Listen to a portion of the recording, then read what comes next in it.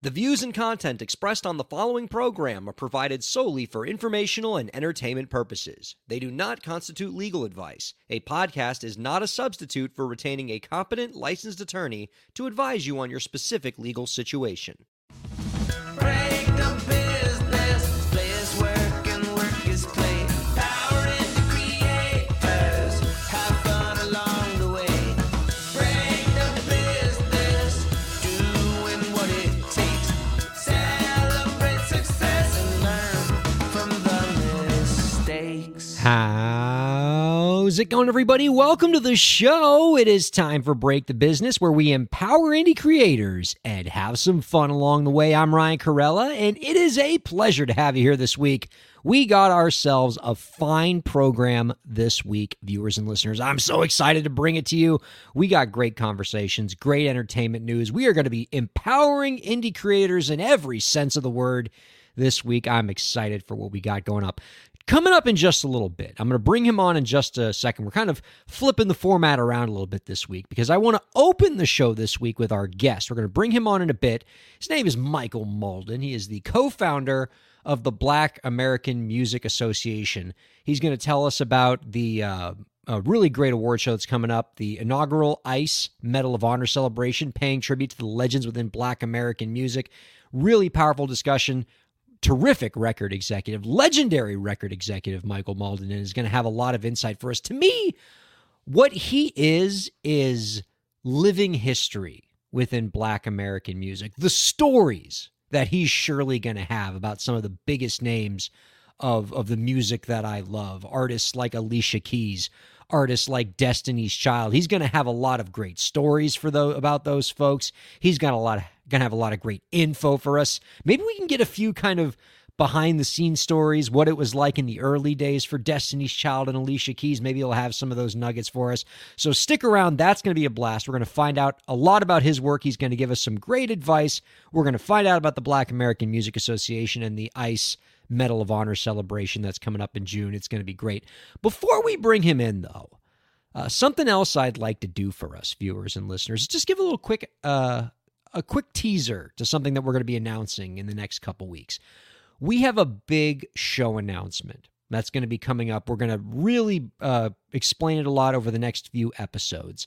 But before we do, I just wanted to kind of tease it and let you all know that we're going to have a huge new addition to the Break the Business live streaming lineup. We're in discussions right now. It's in the works. We're not ready to announce it yet, but just know that in the next couple weeks, we're going to have a huge announcement on the live streaming front. We're really excited for it. It's going to really grow the footprint of this program, really bring some great resources into what we're doing, and I'm really excited about this. And I want to bring it up now just because I want to say this really cool thing that we're going to announce in the next couple weeks does not happen without all of you viewers and listeners, the support you've given to this program over the years, and just everything that you have just given to this show, this great community you've helped us build. You're the reason why this really cool thing that we're not going to announce for a couple weeks is coming to fruition. So, thanks very much for all that you do and for the great community we're building. Before we bring in our guest, I don't want to interview the guest alone. Let's get our co-host in here, investor, musician, frontman for Gideon King and City Blog. Gideon King is here. Hi, Gideon. Howdy. How are you? I'm doing very, very well. I wonder if we can pod him up a little bit, producer Lauren. He's got really great insight to share with us, and we want to make sure we hear every word of it. Was StreamYard giving you some grief on the way in here, Gideon? Dude, can you hear me better now? I do hear you, yes. Well, yeah, I mean, technology is against me. And I don't know, I'm fighting technology and I'm losing, but your producer calmed me down. I was throwing things. I was throwing things against the wall and cursing modern times, but she gave me some drugs and she calmed me down. That's so on brand for you, Gideon King. Not the drugs part, although it might be. I don't know what you do in your in your alone time, but just the idea of you fighting technology. I feel like you bring that every week on this show. Just you as a musician being angry about something that technology is doing to the work that you're doing, and now technology is taking revenge on you hating it right now as you're trying to do this podcast. I wholeheartedly reject change. Let me put it that way. Well, you know what? Maybe we just need to build some like really impressive state-of-the-art studio facility, and we'll just Absolutely. come to like a physical building and do the show together the Yes. way they used to do Yes. radio in the old days. Yes. Well, I'm living in Miami now, so we could actually do that. Let's, we got to make that happen. SiriusXM just built a really amazing state-of-the-art facility over in Miami Beach in your neck of the woods. Maybe we just got to park ourselves there and not leave this to too much technology and chance. I got a lot of stuff to talk to you about, Gideon, but let's put a pin in that because I'd love to do the interview first since I did promise that to the viewers and listeners. Let's go ahead and bring out our guest this week and we can chat with him together, Gideon. He is a celebrated music executive who helped launch artists like Destiny's Child and Alicia Keys. Today, among other roles, he is the co-founder of the Black American Music Association, who in June will be holding its inaugural ICE Medal of Honor celebration, paying tribute to the legends within black music. This year's medal recipients include Alicia Keys, Grandmaster Flash, Jimmy Jam and Terry Lewis, and more. We are happy to welcome Michael Mauldin on To Break the Business. Hello, Michael. Hey, good evening. Good evening. How you doing? It is Michael. a pleasure to be chatting with you, sir. We are both all smiles getting to talk to you. As I mentioned in the beginning, I feel like we're talking to living history right now when it comes to American music. The legends that have passed through your doors as you were heading up Columbia Records in the black music division, all these, the biggest names, the biggest household names in music have all have been across from your desk at one time or another, and excited for the stories that you have to tell. But let me ask you this to start things off. Of the many incredible artists that you've worked with as the former president of the black music division of Columbia Records, who was an artist that from the very moment you heard them sing a single note or from the very moment you laid eyes on them, you were positive that that artist was going to be a superstar? Wow. Well, first of all, I am happy that you asked that. And I know you mentioned her name, and I'm not saying it just because you did, but Alicia Keys is probably one of those artists. And a lot of folks, whether it's to my credit or others, a lot of folks didn't quite get her in the beginning, but it was just something that was unique that took me back in time. A female at a keyboard, which was her thing. She used to do a lot of cover songs when I met her. Like she'd do a lot of male cover songs like Stevie Wonder and different people. And folks would say, well, what is the record going to be like? And it was a work that we just passionately went towards. And yeah, she proved to be that and then some, right? Just really without a doubt, being that I put my hands on her, at the top of her career, it was very special for me. Well, I got to go back to something you said at the beginning there, Michael.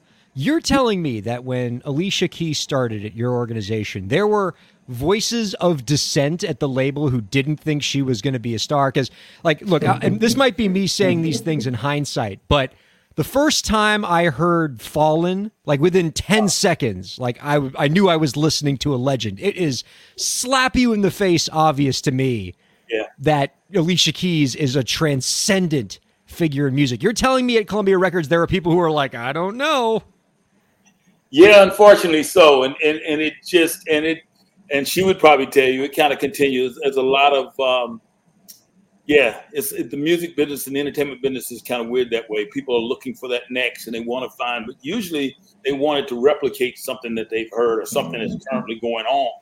And Alicia just kind of broke the mold. And for me, that's what I was all about when I went to Columbia. So I signed Alicia there in 1996. Yeah, you started it with 19. Ooh, that's bad sign. Just the idea of what we were doing and trying to find that particular song and that particular direction, it took a minute. But the truth of the matter is it was all about finding the song.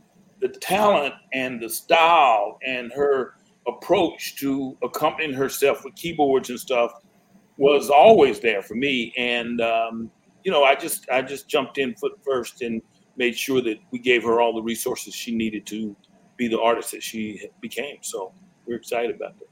That's tremendous. Well, now let me ask you the opposite question. Yes. Was there an artist that when they first came in, you weren't sure about because maybe the song wasn't there or maybe they still had some developing to do, and it turned out that they overcame your expectations and wound up being a big figure in music? Well, this one may really surprise you. So when I first got to Columbia, I went and by way of an A&R executive, which was in Texas, told me about these young females. Oh, And no. Don't tell me. No, I went, and you probably have heard the story, been told that, you know, the girls went swimming or something, and I'm talking about Destiny's Child. Yeah, They wasn't called Destiny's Child at that time, and then the executive came in, and, you know, they didn't get signed. Well, I did not immediately push the button on them. I was very interested in them, but to me, it was, they were there. They were almost too polished. I kind of love, I'm kind of the guy that loves the roughness, the roll around the edges, and then, you know, shining it up, kind of like a diamond in the rough. But I knew that they had it. And we probably did not sign them at Columbia for another year after I went down and first visited. But we kept getting calls, and Teresa, who was one of the A&R folks, kept insisting and brought them to New York and had them do a showcase for me and the rest of the company. And we kind of signed it on the spot at that point, because they had really, to my point, had taken the position, you know, really made it a real positive move over the past, ever how long it was, you know, so. Sorry. Oh, see, that was actually Beyonce calling you right now, wondering why you passed on her the first time. Exactly.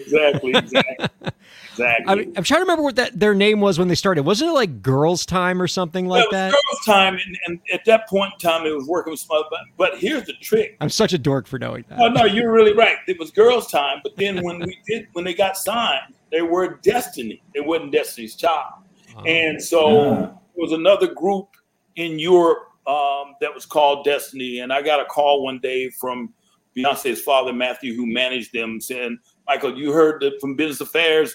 They're saying we got to change the name or something." And I'm like, "Oh no, we can't do that. I love the name." And honest to God, I don't know where the name came from, but I kind of dreamed up the name ideally and just mentioned one day, well, I think maybe it should be Destiny Child.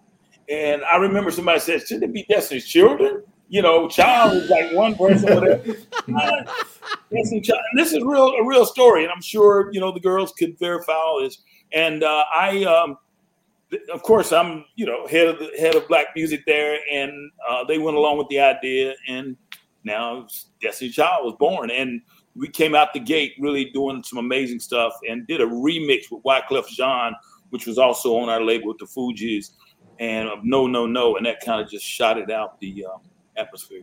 Oh my gosh. I don't want to steal all of his time, Gideon. You must have 1,000 questions for him. I could talk to him forever, but I do want to introduce you, Michael, our co-host, Gideon King, who I know is enjoying these stories just as much as I am. You know what? It's almost like I don't have a question. It's like a question / comment / celebration of something. I grew up, Michael, in New York City, and my brother was a prodigy, truly a prodigy jazz musician, and played with Dizzy Gillespie when he was 11 years old, toured with Josh Redman. So I grew up in my house hearing McCoy Tyner and Herbie Hancock and Chick Corea and so on. And I think that, like, one of the things that is celebrated, but maybe under-celebrated when it comes to the contribution of the Black community to music is music theory.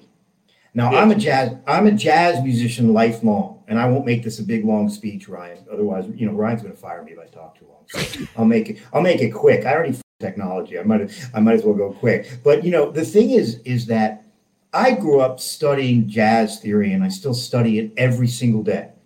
And that all came for me from listening to Dexter Gordon and McCoy Tyner and Herbie and Ron Carter and Wayne Shorter. And I could just sit here now and name, I'm not kidding, I think I could name 2,000 people. And so, you know, we think about Alicia Keys, and we think about Prince, and we think about, but for me, and I'm just sharing this with you and Ryan and anybody who's not asleep with me talking here, for me, my tie to those folks is insanely strong.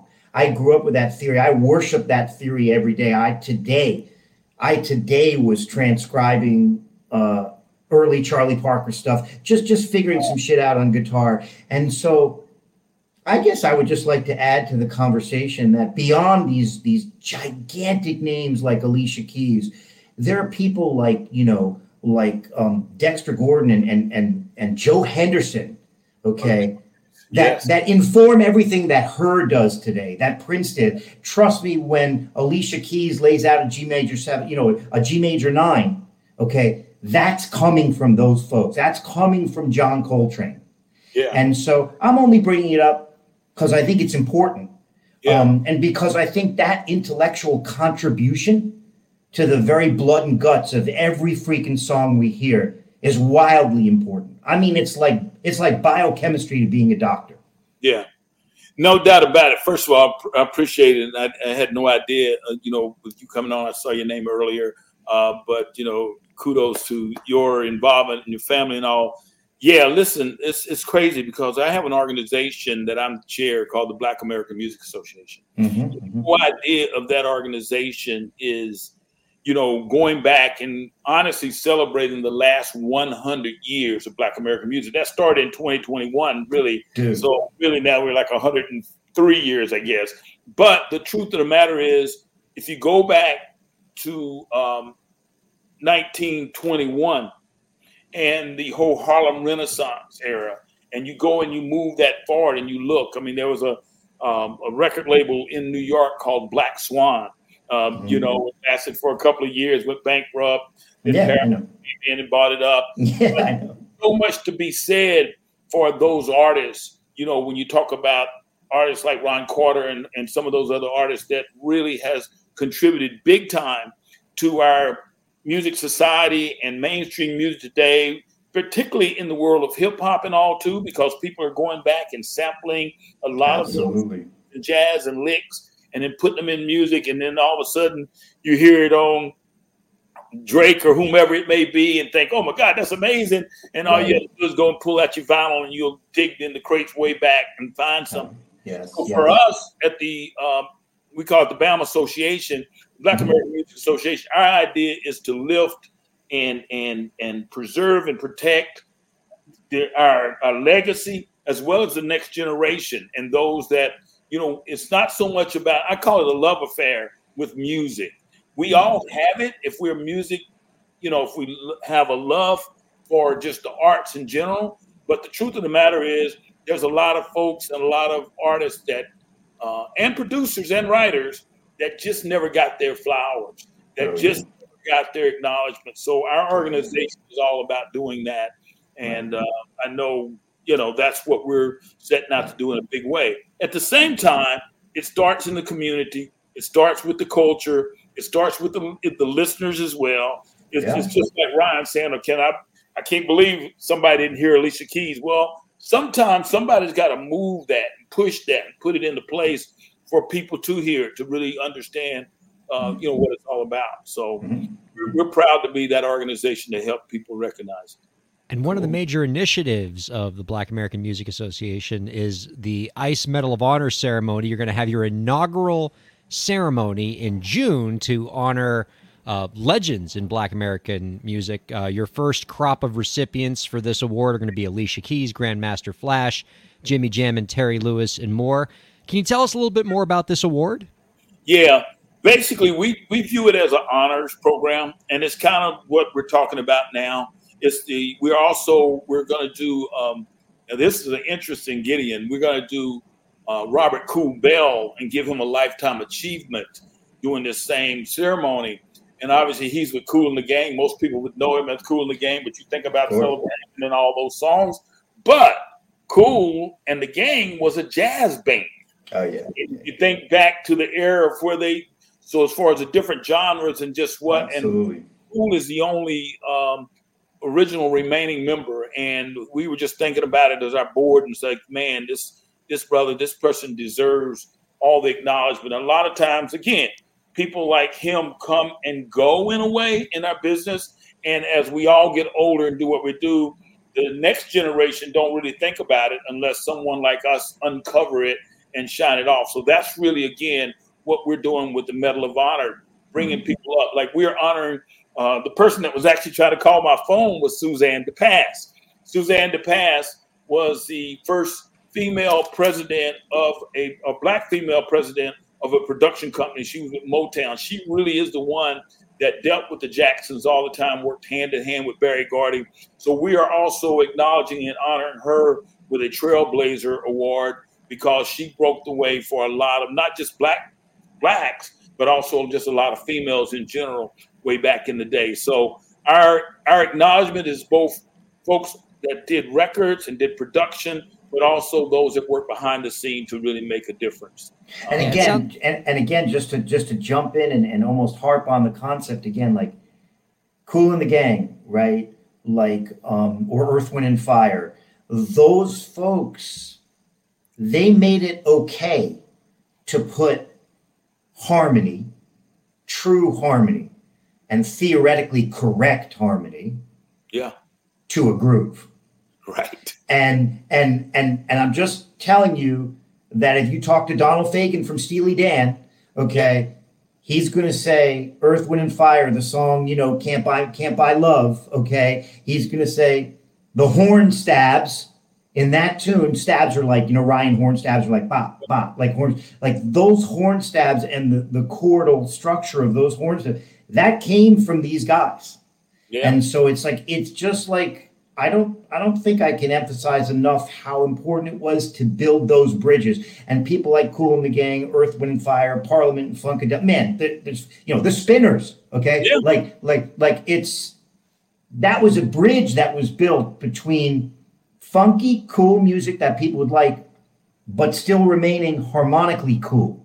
And that for me is what is what makes all of this so cool. Yeah, no doubt about it. And again, we applaud all that. It's so funny because someone asked me one time, Michael, why do y'all call it Black American music? This is not about race, creed. It's about an art form. And it's an art form that people love. And one of the first people that I heard call it Black American music was the late Ahmet Ertegun, who was in Atlantic Records. And then also the great jazz musician Bob James. And the crazy part about it, neither one of those men are black, but they call it Black American music. They were one of the first ones that I recognized that said that's really the core base of our music in America today. And people just don't recognize it. And when we call it black music, like I said, a lot of people think about race, think about the colors of your skin.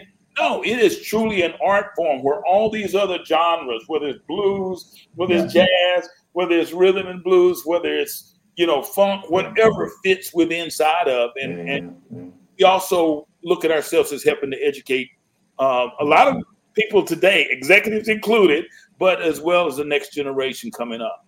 And it was too dangerous, guys. It was too dangerous to call it black. Louis Armstrong couldn't come out and say that. That's exactly right. Art Tatum, the fastest piano player who has ever lived, okay, who is a black, still to this day, the fastest piano player who has ever, he couldn't say that. Wow. So it's only in the last number of decades where you could actually come out and say the radioactive words of black music. You know what I mean?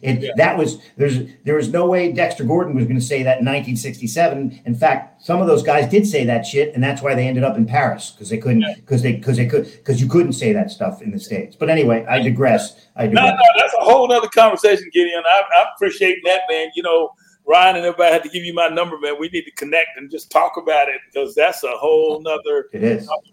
I would actually like to get your perspective on that, Michael, just in the time that you've been an executive. So certainly not going back to the very beginning of Black American music, but just in your time, can you talk about how much the industry has changed culturally, how black artists have been treated since when you started and since today? Because I remember in my lifetime, and, I'm not, that old, MTV didn't play black artists for a while. It took them a couple of years before they even played like a black hip hop artist on that. And that was MTV, that was the 80s. So can you just reflect on how far things have come just in the time that you've been working in the industry?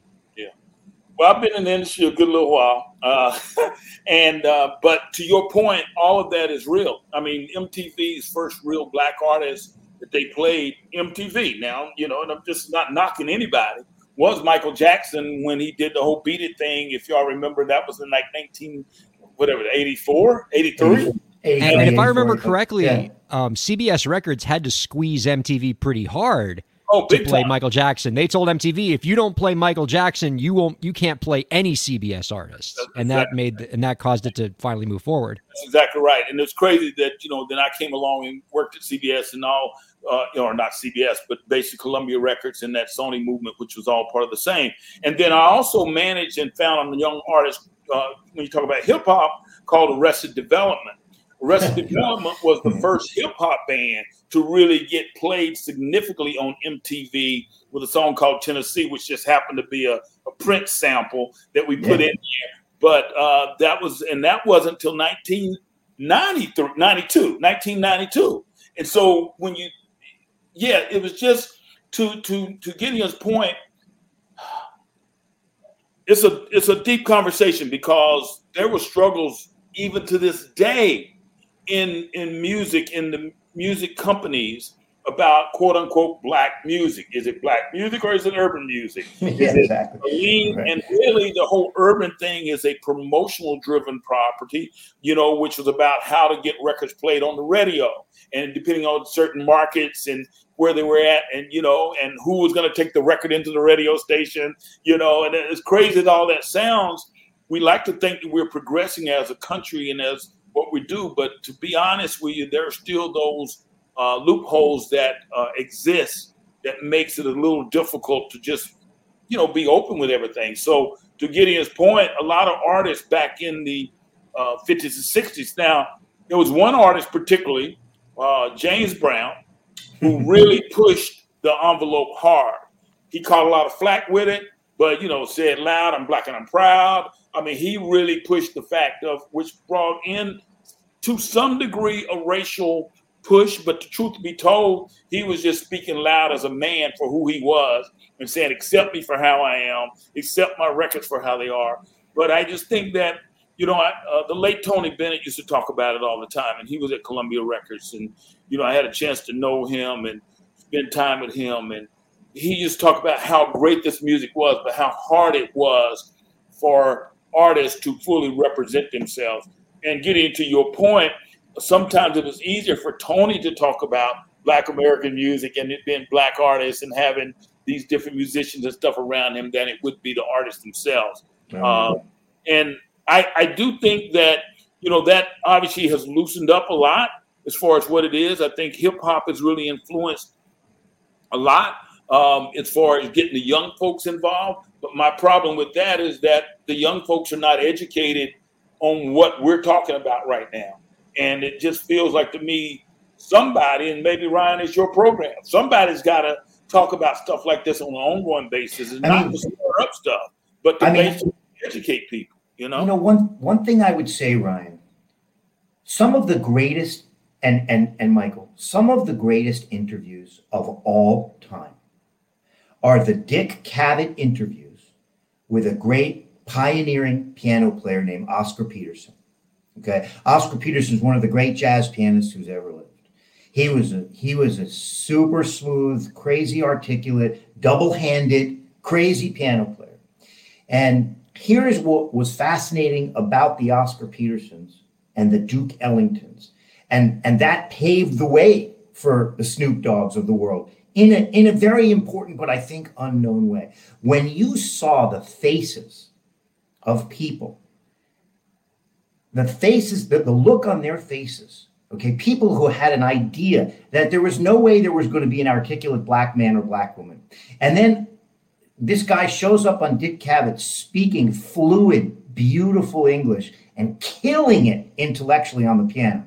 Double-handed, crazy harmonic shit, crazy, okay? Those are some of the most fascinating moments to me in music history. When you see the Duke interviewed, you see Oscar Peterson interviewed, you see those guys, because there was this dumbfounded look of broken expectations on the part of the audience, because they were like, who are these people speaking so well? That's not what we want to hear. We want to hear a Black person show up and sound terrible and sound inarticulate.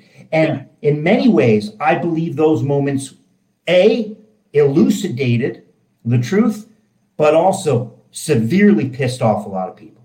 Yeah. And in many ways prevented the Oscar Petersons from even being more mainstream. And I give Dick Cavett a lot of credit, because those were some of the most seminal moments of introducing these harmonic geniuses to the world in a very open and flowing way. I would urge any listener here and anybody in the world to watch those interviews. They're some of the most beautiful moments in music history. Yeah. That's really profound, Gideon, and I love the insight there. And I mean, the only thing I would say is, in our quest to continue to keep the Gen Z crowd interested in this program, I think we need more Dick Cavett references. Yeah, sorry, I know, but history is important. It's just important. It really is. Yeah. I say it all the time. You got to acknowledge the history to inspire the future, but somebody's got to tell it, right? Somebody's got to, because I do believe, and when you say that, Ryan, in all honesty, I do believe the Gen Z and everyone. It's just most of these kids today don't really care. Well, they don't even want to think about it, right? Even some of them that are trying to be musicians and stuff. But I feel like these types of stories is necessary, and it's not about trying to bring the 80s and 90s back, but it is definitely about recognizing that so that we'll understand where we're going, and that is important.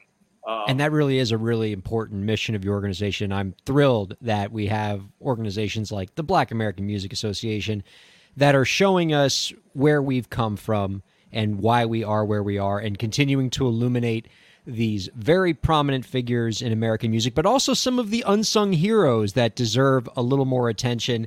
And, that really sounds like the purpose of the ICE Medal of Honor ceremony. For the people who are intrigued about this event, want to learn more about it, that's because it's coming up in June, what can they do to learn more? Well, you can definitely go to the Black American Music Association.org, or it's blackama.org. And you can also go right now. Our Medal of Honor is taking place at the Ray Charles Performing Arts Center in Atlanta, Georgia. And as you mentioned, that is going to be on June 2nd. And also, let me say, in regards to that, we also have something that we call the Black Music and Entertainment Walk of Fame, which is also in Atlanta, Georgia, down by Mercedes-Benz Stadium. And it's kind of like a Walk of Fame, similar to the Hollywood Walk of Fame, but it is about these artists and these executives that, again, we can shine their star right now. And so we're actually placing them, have been going on for like the last 3 years. Right now, there's about 50 different ones that are embedded there in the sidewalks of MLK Jr. Drive in Atlanta. And people, when you're in Atlanta, if you're down by the stadium down there, please go by and take a look. It's truly amazing. And those artists vary from, way back when to most recently, like Beyonce is down there on the sidewalks. And so, of course that gets voted in like everything else. You still got committees and all to try to put it in. But the realities are, we're just trying to do some good, as they would say, in the neighborhood and make a difference on the long term. And one thing I really want to put emphasis on, and Gideon, maybe you can help us do this somewhere. We got to get music back in our classrooms, or we got to figure out a way to get music free to kids that they can really have access to it, because that's why you don't really see no bands. That's why you don't really see, there's very few guys anymore that's able to, I got a ton of friends in New York City. One guy who's played with everybody from Aretha Franklin to Shawn Mendes. He's my drummer in my band, beautiful drummer, and he's all about that. And he was head of the Louis Armstrong House in New York, bringing hip hop to young kids, but also bringing music theory to kids. So that's a big discussion. You got to get music in the hands of kids. It makes them safer if you really. It does. It does. It really does. So I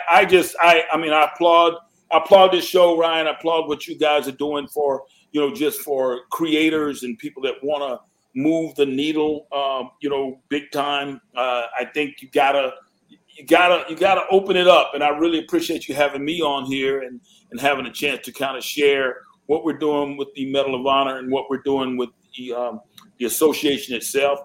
Matter of fact, the association, there will be a membership drive which starts this year for the association. So that's also something very prominent. There is a foundational part, and both of those are nonprofit organizations.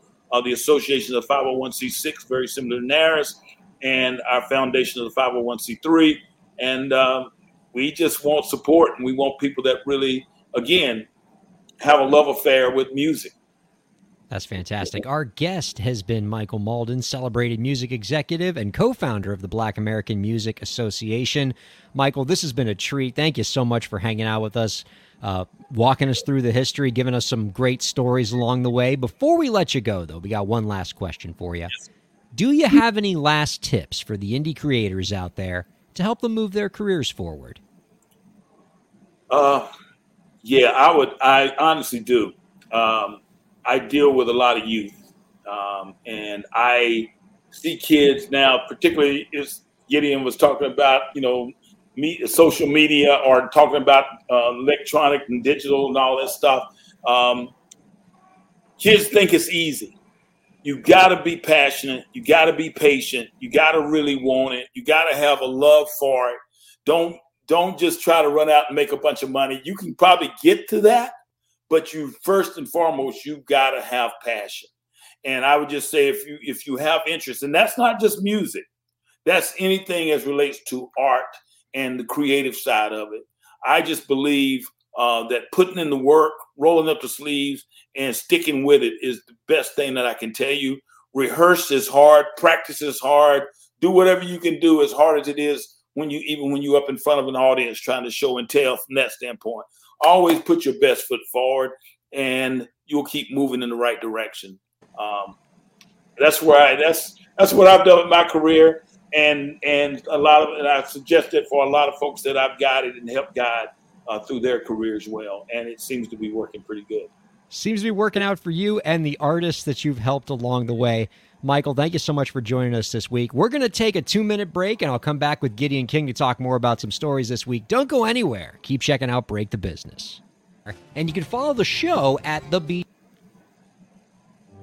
Break the Business is presented in cooperation with Ryan A. Carella, PA. Ryan A. Carella, PA is a law firm providing transactional entertainment legal services, including contracts, business formation, commercial law, copyright, trademark, and more. Ryan A. Carella, PA, Miami, Florida. rkpalaw.com.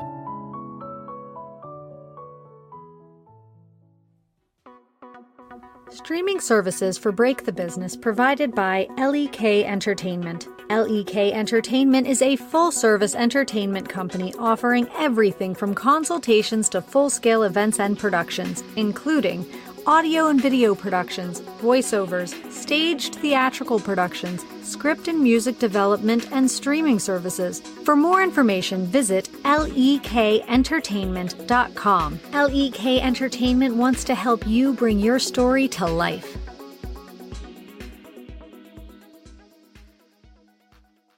Thanks for supporting Break the Business. If you have a question or topic that you want us to discuss, email us at breakthebusiness@gmail.com.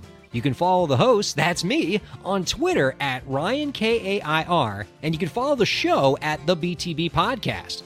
Be sure to subscribe to the show on Twitch, YouTube, and Facebook, and on all major podcast platforms. And now, let's get back to the show. Welcome back to the program, everybody. Thank you all so much for checking out Break the Business. Ryan Carella here with Gideon King on all major streaming platforms, podcast platforms, and SiriusXM 145, wherever you're checking us out. Oh, man, are we just so glad that you are.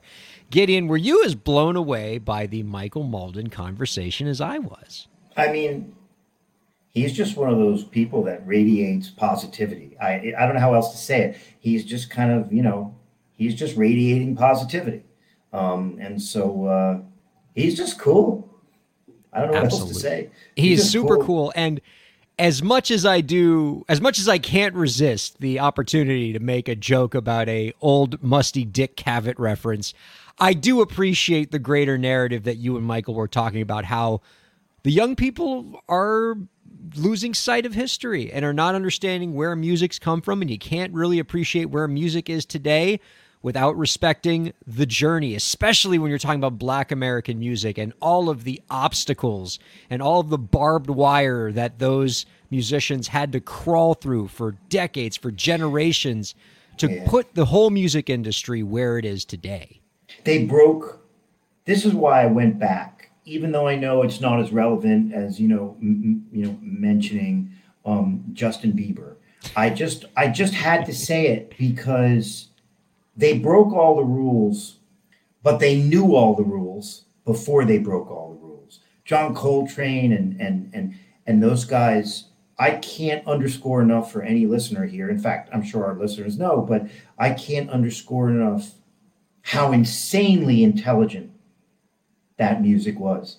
It was mind-blowingly complex beyond any classical theory I've ever looked at. And I've looked at a shit ton of classical theory. And to this day, I study it endlessly. And all of modern music teaching at every music school is still trying to figure out what the hell John Coltrane was doing.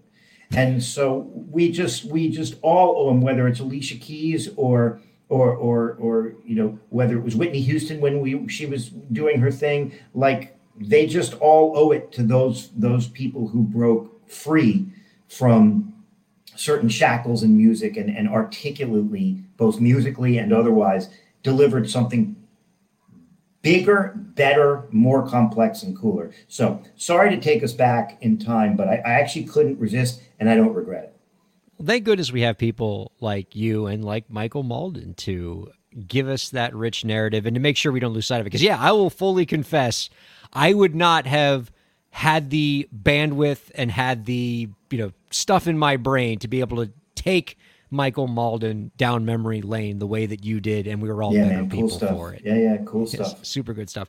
I do want to go over one news story with you before we close this week, because when I saw this story, I was like, I bet Gideon King, bringing his music and his business background to bear, would have some pretty interesting thoughts on this. And when I think of prominent Black American music, I of course think of James Vanderbeek, which is this story's about. On January 19th, a Los Angeles Superior Court judge dismissed a lawsuit against SiriusXM alleging that they reneged on a $700,000 podcast deal with actor James Vanderbeek. In the lawsuit, Vanderbeek claimed that the audio giant reached a deal with him over emails to host 40 podcast episodes, or for him to host 40 podcast episodes. But the judge in the case held that SiriusXM never actually formed a contract with the actor, and so SiriusXM was free to walk away from the deal, which they did in 2022. A couple pretty interesting takeaways that I got from this. One, I didn't know SiriusXM was paying anybody $700,000. I feel like we were being grossly underpaid on this particular platform. Absolutely. I got to go talk with some people at SiriusXM, or I need to, be on Dawson's Creek for a few seasons, in Varsity Blues, and then we'll get that, big 7-figure or 6-figure money. But the other main takeaway from this that I think is an interesting one, and it's one that lawyers often confront with, and I know in the Wall Street world and the music world you confront with it too, is when do emails become a contract? When is a contract a contract? Because it's never, obviously when something says that it's a contract and it says that it's binding and it's got all the fancy legal terms in it and everybody signs it and it's notarized, that's a contract. But what a lot of people don't know is you can fall far short of that formalized document and still get something that is a contract that you are bound to. You don't even need something in writing a lot of the time to create a contract. But knowing when you have a contract and when you don't have a contract and what you need to actually have something that's legally binding is a really important lesson for entertainers, because you're going to have a lot of situations where you're discussing a deal with somebody over email. And when do those emails become something that's actually a binding contractual obligation? In this Vanderbeek case, it didn't quite get there, but a lot of times it can. I'm sure you've come across different versions of this in your career in business and entertainment, Gideon. Yeah, like every day. There is obviously this incredible difference between a promise to work with another party and a contractual obligation to do so. And I guess what I would say, you always say at the end of the show, what's your advice for people? Okay. My advice for anyone listening would be to assume it simply isn't a contract until you have a binding, fully fleshed out document. And the reason I say that is whether you're buying a building in Chicago or you're signing a record label deal, there are stages that get to a contractual arrangement. There's discussion, there's emails. People even say, oh, well, I already bought chairs for your office. who cares, right?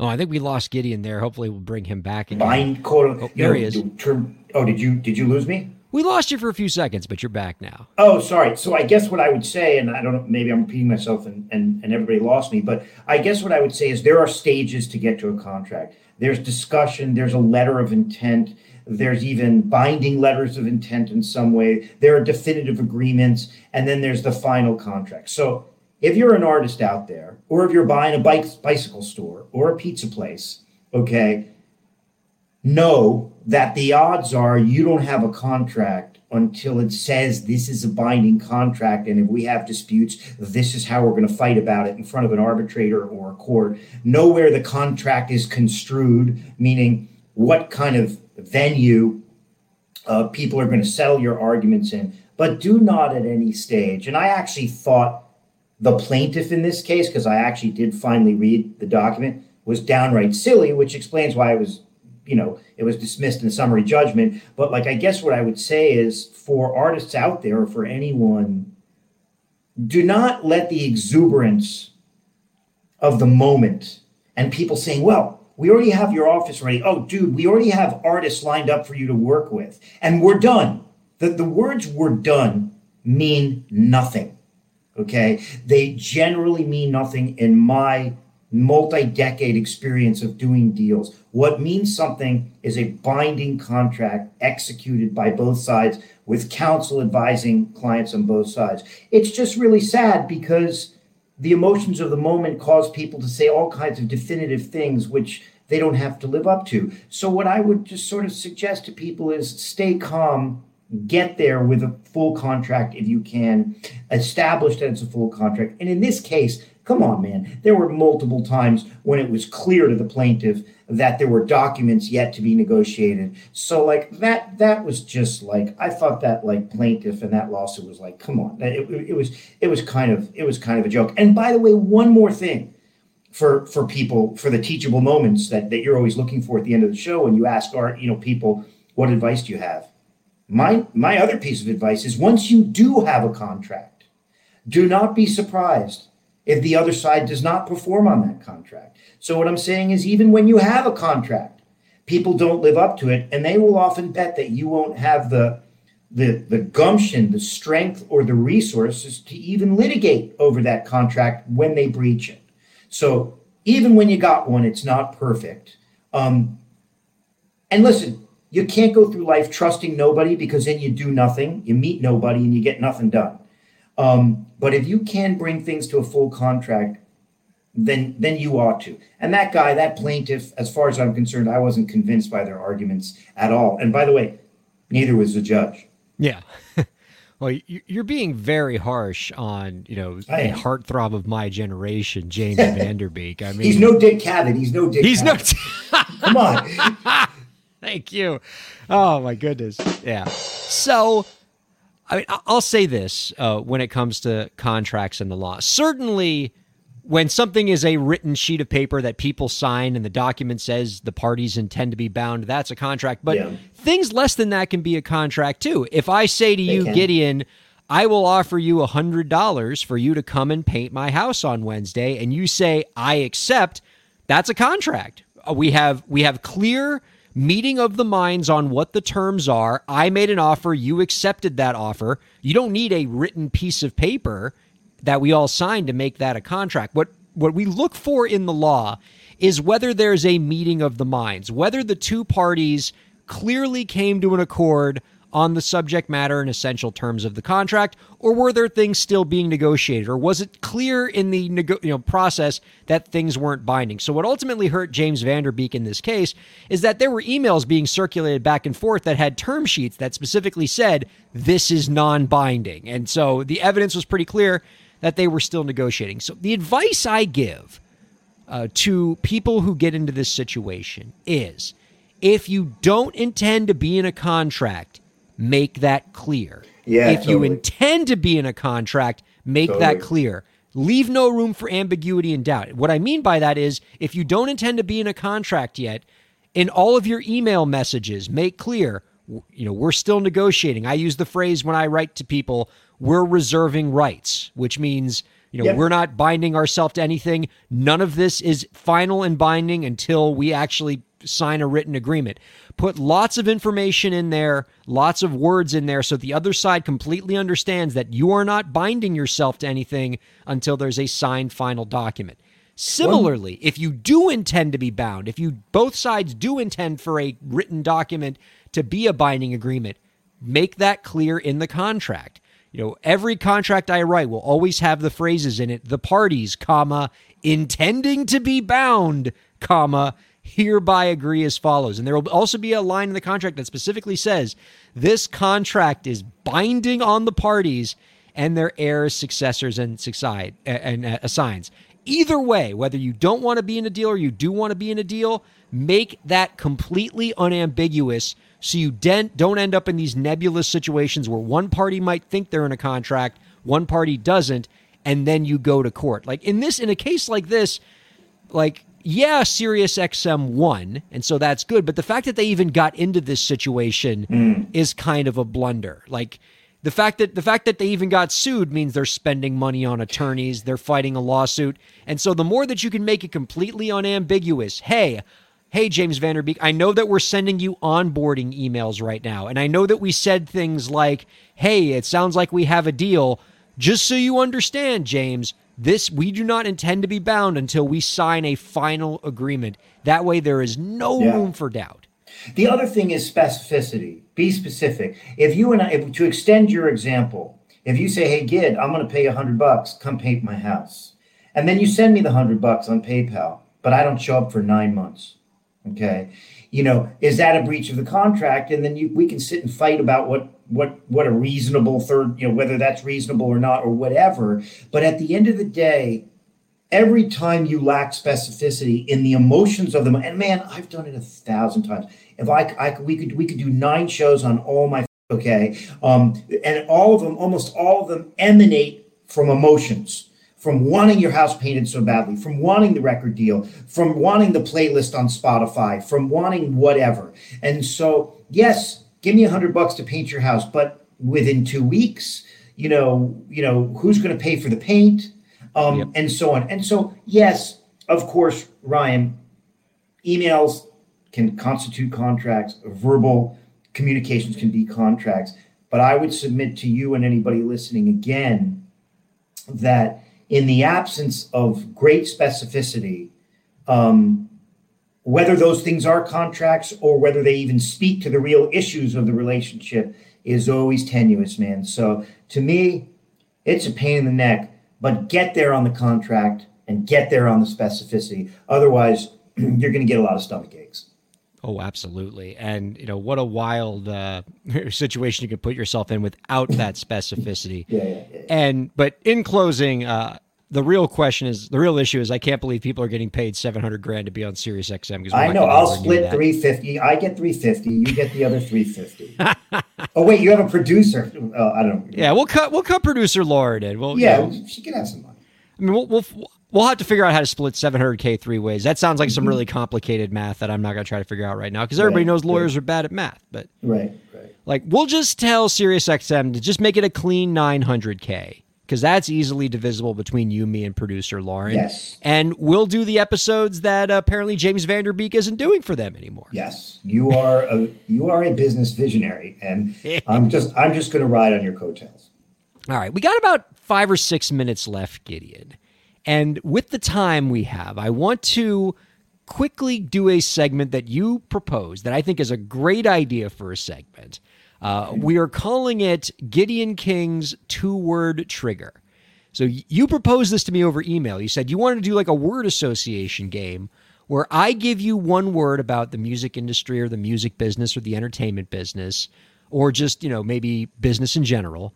And then you give me a 2-word response of how you associate that word. And then maybe we can talk a little bit about what caused that 2-word response. Wow. And I'm pretty excited to see where this goes. This seems like a great way to close out the show. I didn't think you were actually going to do it, but now that we're here, let's do it, man. We're here. No, it's too late to go back now. We didn't have enough Dick Cavett references to finish out the show, so we got some time left. I'm never going to hear the end of that. I know. It's fine. I'll live with it. It's cool.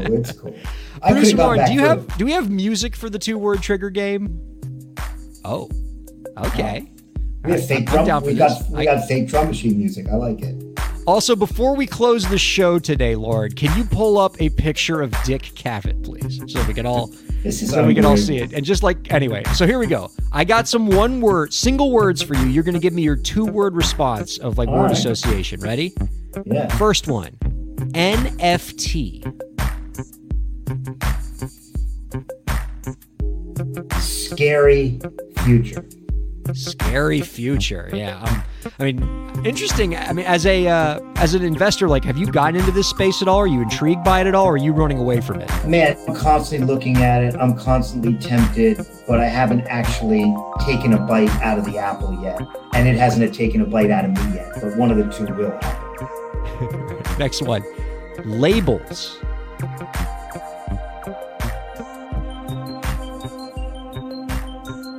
Still powerful. Oh, see, you gave a very diplomatic, positive answer there, knowing that our label executive, Michael Mauldin, still in the room. that was well played. Dude, the labels, they still own the world, baby. And we pretend they don't, but man, they do. I know, I own a streaming company, okay? I'm the biggest shareholder in AudioMac, which Michael has heard of if he's still hanging out backstage. And the labels, man, the labels are, they are the ass we need to kiss. They still run the show for sure. Absolutely. All right. Here's what I'm afraid to ask you, but I think we have to do it, knowing who we're doing this with. Your next word, Gideon, swift. World domination. Oh, very profound. Okay. And I know you have a crush on her. I have a crush on Dick Cavett. You clearly have you clearly have a crush on Taylor Swift. So where's that Dick Cavett picture, producer Lord? Don't do it, We'll need Lauren. to see it. Not if you're my friend. Wow. Unbelievable. Look at that It's suit. unbelievable. It is unbelievable. Man. It's fine. I mean, I will get you back. Lauren, woo. Lauren, forget Ryan. I thought we were friends, Lauren. But it's fine. As I said, right? Everything's contracts. There's no real friends. I mean, some people would say that green tie and that plaid suit is out of style, but not this guy. I think it's coming back. Unbelievable. Next one. Streaming. Plastic world. Oh. That's all right. Next one. VC. VC as in venture capital? That's right. Do you know another VC? No. VC. Dangerous waters. Oh, what do you mean by that? Are you talking about like because of like how VC funding has dried up more recently? Bottom line. There's a few VC firms that make money. The rest of the people in the world that put money in VC get blown away. And it's just dangerous waters to think you can do it and to think you can identify it. And it's a monopoly. It's a few big players that really dominate VC in the world. And they make all the money and get all the real looks and all the real opportunities. And the rest are like kids, you know, and their heads are jumping up and down outside the party. And you see them, but they're never really in the party. What do you think of the opportunities for VC in the entertainment industry, particularly music tech, entertainment tech? Man, they're there, and people will put money into VC ideas in music and entertainment and tech. I've done it multiple times. I believe that I'm more of a loser than a winner, but for some reason, I keep doing it. It's sexy, it's cool, it's fun. Maybe it's just like the same thing as people going to like Vegas, man. Like it's fun and it's sort of like electric, but you know you're going to lose money. Well, it seems to me in a lot of ways like the metaphor of VC is kind of similar to the metaphor of record labels and how they invest, right? In a record label, for every one Alicia Keys or Destiny's Child, there's 10 or 20 artists that don't pan out, but the Alicia Keys or Destiny's Child pays for the 20 artists that don't pan out. And VC, it's probably the same thing, although it's more like probably one Uber to 100 not Ubers. Yeah, it's a super, man, that's, I'm not even going to go there because it's a whole other show for us to discuss that. But you're right, there's all kinds of weird like algorithms that you can attach to these different businesses. But man, it's super complex. All right, got one more here that I know is just going to be a crowd pleaser, and I know it's going to just really light Gideon King up here. Last one, auto-tune.